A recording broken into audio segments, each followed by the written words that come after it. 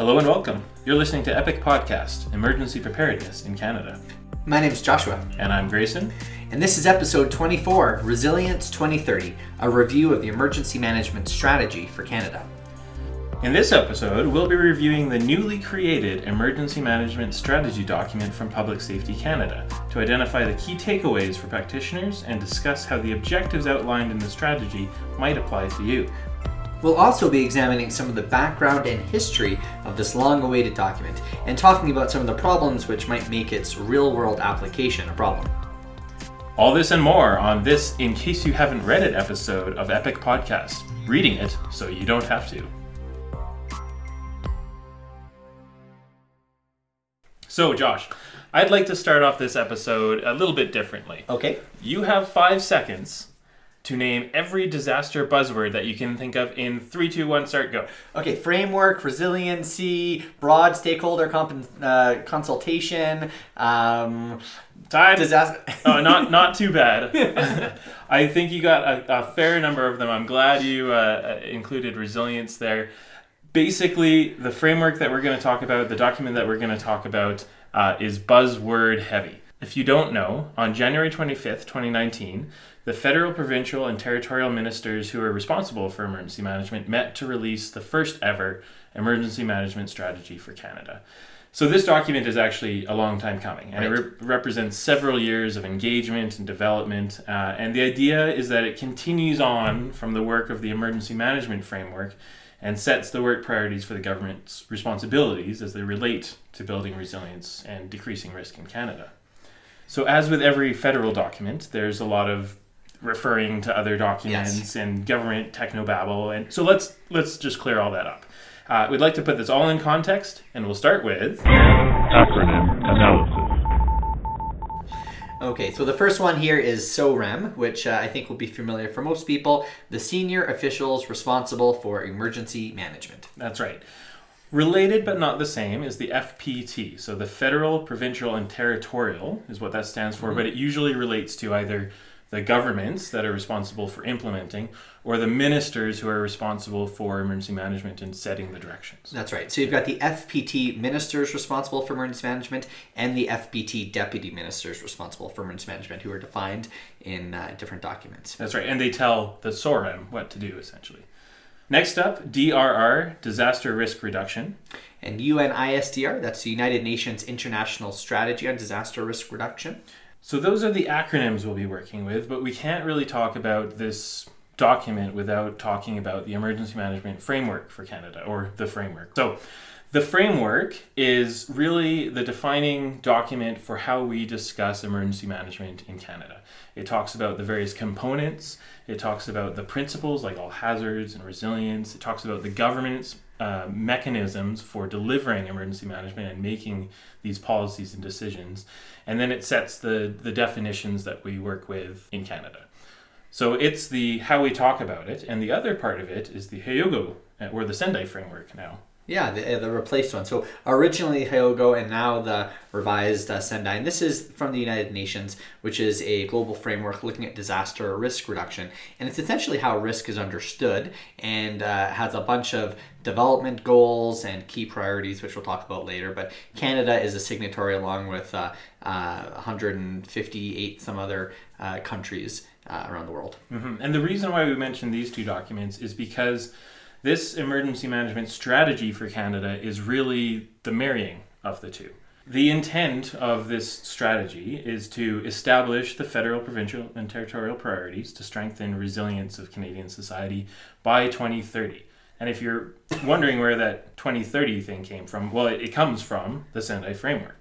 That's right. There's actually 7 targets that have deadlines of 2030. So decrease global disaster mortality by 2030, decrease number of affected people, decrease economic losses, infrastructure, international cooperation, and extended disaster information.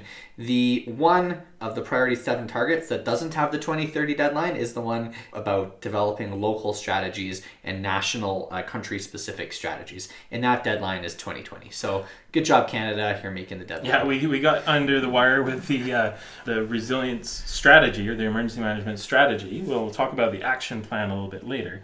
But the way I like to think about this is if the emergency management framework is the glossary and the Sendai framework is kind of the foreword or the preamble of a book, then this document is the table of contents and maybe the first paragraph of each chapter. So that's how I like to put this in context. And really the meat and potatoes of the emergency management strategy for Canada is its priorities. Yeah, these priorities really line up, again, with the Sendai priorities. So they have 4 priorities. This document has 5 where they've kind of expanded one area, which we'll talk about. But the first is enhancing whole of society collaboration and governance to strengthen resilience. Number 2, improve understanding of disaster risks in all sectors of society. Increase focus on whole of society disaster prevention and mitigation. And number 4, enhance disaster response capacity and coordination to foster the development of new capabilities. That's the new one. And then 5 is strengthen recovery efforts by building back better to minimize the impacts of future disasters. So to summarize, these things are not new. These are recurring themes in emergency management, and I'm going to just put it into my own words here. These 5 priorities are all about building resilience, improving risk understanding, focusing on mitigation, increasing response capacity, and recovery through that Build Back Better framework. So all things that you've heard before. And I think looking at this document, I mean, a lot of it is kind of just good, public health advice. Your physician tells you to exercise and eat right and, watch your screen time. This is kind of the similar messaging for disasters. But what we can try and infer from it is some flavor of what the government's priorities are going to be, maybe even relations to what potentially could be funding priorities. And that's why we care as an emergency manager. It helps us kind of understand where the federal government and the territorial and provincial partners are prioritizing their efforts. Mm-hmm. I agree. For the most part, this is a motherhood and apple pie document. And what I think the real value of this document is it puts all of that UN global strategy into a very Canadian context, and the examples in here are what really brings it home. So, for your listening pleasure, we have gone through each of these priorities and drawn out what we think are the most important and applicable parts to general emergency managers. And we're also going to talk a little bit about some of the problems that we think we might expect to encounter on the way to their implementation. Priority number 1 was building resilience. This priority is all about engaging and empowering and collaborating individuals to build resilient communities. And the thing that I struggle with in all resilient conversations is that you can't really talk about resilient systems or resilient governments without talking about the people. And from this strategy's point of view, it's about getting out of the people's way. It's about empowering the people and not placing those government limitations on their ability to adapt and recover. So I think it really does make the link between the practice of resilience at an individual level and how that interacts with policy.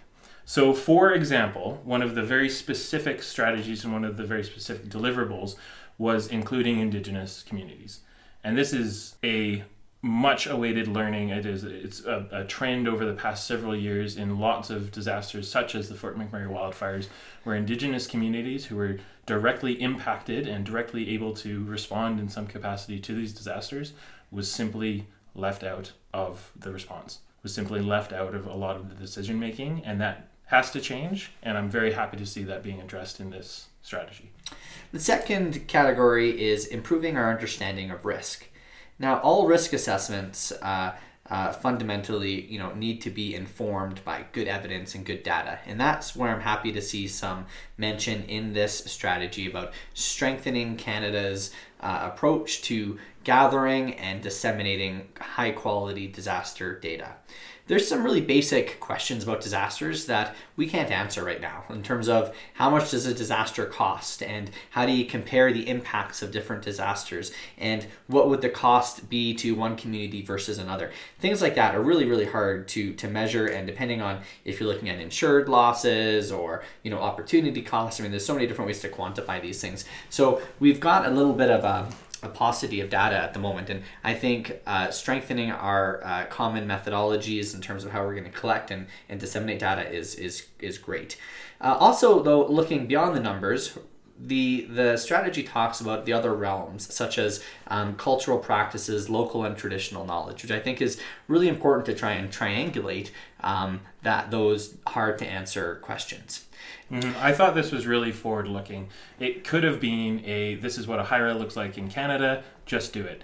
And that one-sided view of just the hazard and just the impacts is simply not enough for Canada. We have such a diverse culture, and it's such a diverse risk appetite in different communities, and that has to be reflected.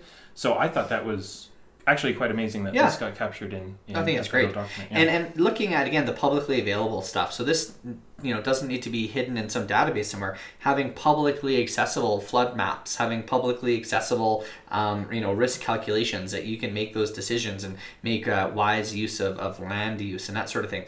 I think back to one of the classics in BC with, the tsunami warning signs. You're now entering a tsunami zone. That's got a bit of a visceral, I think, front of mind awareness when you drive by the sign. So, what about other things? You're entering a wildfire hazard zone. You're entering a floodplain. Just different communication strategies for expressing risk, and then understanding risk and all its different meanings in terms of dread risk and risk personalization. That's a whole separate conversation, but I think it's great that it's been addressed, and I can imagine, and I would predict, we'll see a bit more emphasis on awareness campaigns as a result. Mm-hmm. Priority number 3 had to do with mitigation. Now, the stat that they used was from the UNISDR, and it is the 6-to-1 stat. So basically, every dollar that you spend in mitigation or preparedness, you save $6 in response. And that's the idea here. They talk about structural and non-structural mitigation, incentivizing structural and then encouraging non-structural. The one that came up for the non-structural was affordable flood insurance and some of those public land use strategies. And I think that needs to be where we're going, and I'm glad to see that was identified. The fourth topic was enhancing response capacity. So this section is a little bit vague, but it talks about resilience again and helping to improve the collaboration within a response. There's a lot of wording about disaster exercises and testing and group exercises, which I think will be welcome to most emergency managers. And then also talking about common communication and public safety communication strategies. So I think in one sense, they're looking at the technical side in terms of public frequencies. There's been a lot of work over the past decade in Canada in public safety communications in terms of standardized spectrum management and interoperability for radios. Many provinces in Canada have either regional or provincial shared communication networks. There's the older systems like FleetNet in Ontario, there's AFRAX in Alberta, the Maritimes have provincial radio systems. So not quite the P25 standard, which was envisioned 10 years ago about this magical system where we can all talk to each other, but I think it's a great step forward. So there's the technical side, and then there's also the non-technical side, which is standardized terminology. I think we're seeing a move towards plain language, and we've thankfully gotten away from 10 codes and things like that. So moving towards better communications is a big part of this. Now, priority number 5 is all about recovery and that building back better mentality. And it's not just buildings and infrastructure, and I was so glad to see that was emphasized. It's about building the frameworks that support buildings and infrastructure. So the legislation, the policies, the plans, the programs, all of these sorts of things that surround the obvious damage and that really contribute to increased risk taking that need to be changed. The best quote that I think came out of this entire strategy was this: that the people affected by the disaster should be part of the decision making. It seems really straightforward, but it doesn't really happen right now. The recovery is based on what they were before, and unfortunately, as we know, what they were before might have contributed to the disaster. So building back better, not just building better flood mitigation, building better systems of government. And that, I think, is the key takeaway from this. That's right. Easy to say, hard to do. Mm-hmm. So what about next steps, Grayson? Yeah, so those 5 priorities now need to be staffed. So the SORM has committed to both an annual review and a 5-year update of this particular document. But more importantly, and to get in just under the wire for their Sunday Framework commitment, they have committed to developing an action plan to support this strategy, which will be due 2020. So the idea is that they're going to assign different tasks, some to federal, provincial, territorial governments, some to the SORM group, and probably some to Public Safety Canada as well. And history has shown, unfortunately, that this action plan portion of all the documents in the federal realm is kind of where things start to fall apart. Yeah. So, I mean, I have a hard time, separating all of these different strategies and frameworks and straw man kind of documents. I mean, I think it's useful from a local emergency manager perspective. If you're making a municipal emergency management plan, you can refer to these larger documents, and that is nice. You could, by saying that, our province, whatever province you reside in, is a signatory to this national strategy, which is also in sync with this international framework. I think that lends credence to your planning efforts as a kind of third-party reference. But at the end of the day, it's hard not to be a little bit uncertain about what will we actually see in terms of real-world change and implementation. The thing that might make this different is that there is international pressure and deadlines now, whereas some of the other action plans they're kind of unenforceable in a lot of ways. Yeah. So I'm hopeful that we can see a little bit of forward driving on this. Just to recap, those 5 priorities of building resilience, improving understanding, focusing on mitigation, response, and the Build Back Better recovery. I think out of all of that, my 3 takeaways for really down-to-earth emergency management strategies is include Indigenous communities. If you're not doing that, you're not resilient. End of story. Second one is the work that's going on for floodplain mapping and flood insurance. And then the third one is all about public alerting. I think those 3 very specific examples and deliverables in this particular strategy are things that we're seeing work on and are things that we should start to dedicate our resources towards, even at a municipal level. Yeah, and I guess my top 3 would be data, and data. So that is that's the big thing that we miss in our emergency management planning is we refer to, what's FEMA doing and what these not necessarily evidence-based recommendations. And we really need some hardcore data to actually make sure, are we doing the right things? Are the planning cycles we're going through, are they actually doing what we intend for them to do, and are the risk profiles that we're making these decisions actually the riskiest things? So I think the more we can have that evidence to inform our practice, the better. And I think all emergency managers should always be looking for, show me the facts. So certainly the right direction set by this strategy, and we look forward to seeing a achievable work plan come out of the SORM group. Just before we go, I do want to take the time to mention that Epic Podcast is a member of the Alberta Podcast Network, which is powered by ATB Financial. If you want to make a difference for the cause that's important to you, you should know about the ATB Cares program. ATB Cares lets you increase the impact of your donations. If you donate to your favorite charity, for example, via atbcares.com, ATB will cover the fees and add 15% to your donation. In 2017 alone, over $4 million was donated to different charities through ATB Cares, and it's a great way that you can support a worthy disaster-related cause. And that's all for this episode of, in case you haven't read it, on Epic Podcast, the Emergency Management Strategy for Canada. Reading it so you don't have to. If you'd like to find out more or get in touch, you can email us at team@epicpodcast.ca, send us a tweet to username epic__podcast, or visit our website at www.epicpodcast.ca. And also don't forget to check out our partner, the Alberta Podcast Network, at albertapodcastnetwork.com. You've been listening to an Epic Podcast production, a proud partner of the International Association of Emergency Managers Canada and member of the Alberta Podcast Network, powered by ATB. As always, Epic Podcasts are designed as a supplementary educational tool for the EM professional on the go, and the views and opinions explored during this podcast do not necessarily represent the agencies or organizations that we or our guests may be a part of. For more information about the show or the people on it, visit our website at epicpodcast.ca or follow us on Twitter at the username epic__podcast.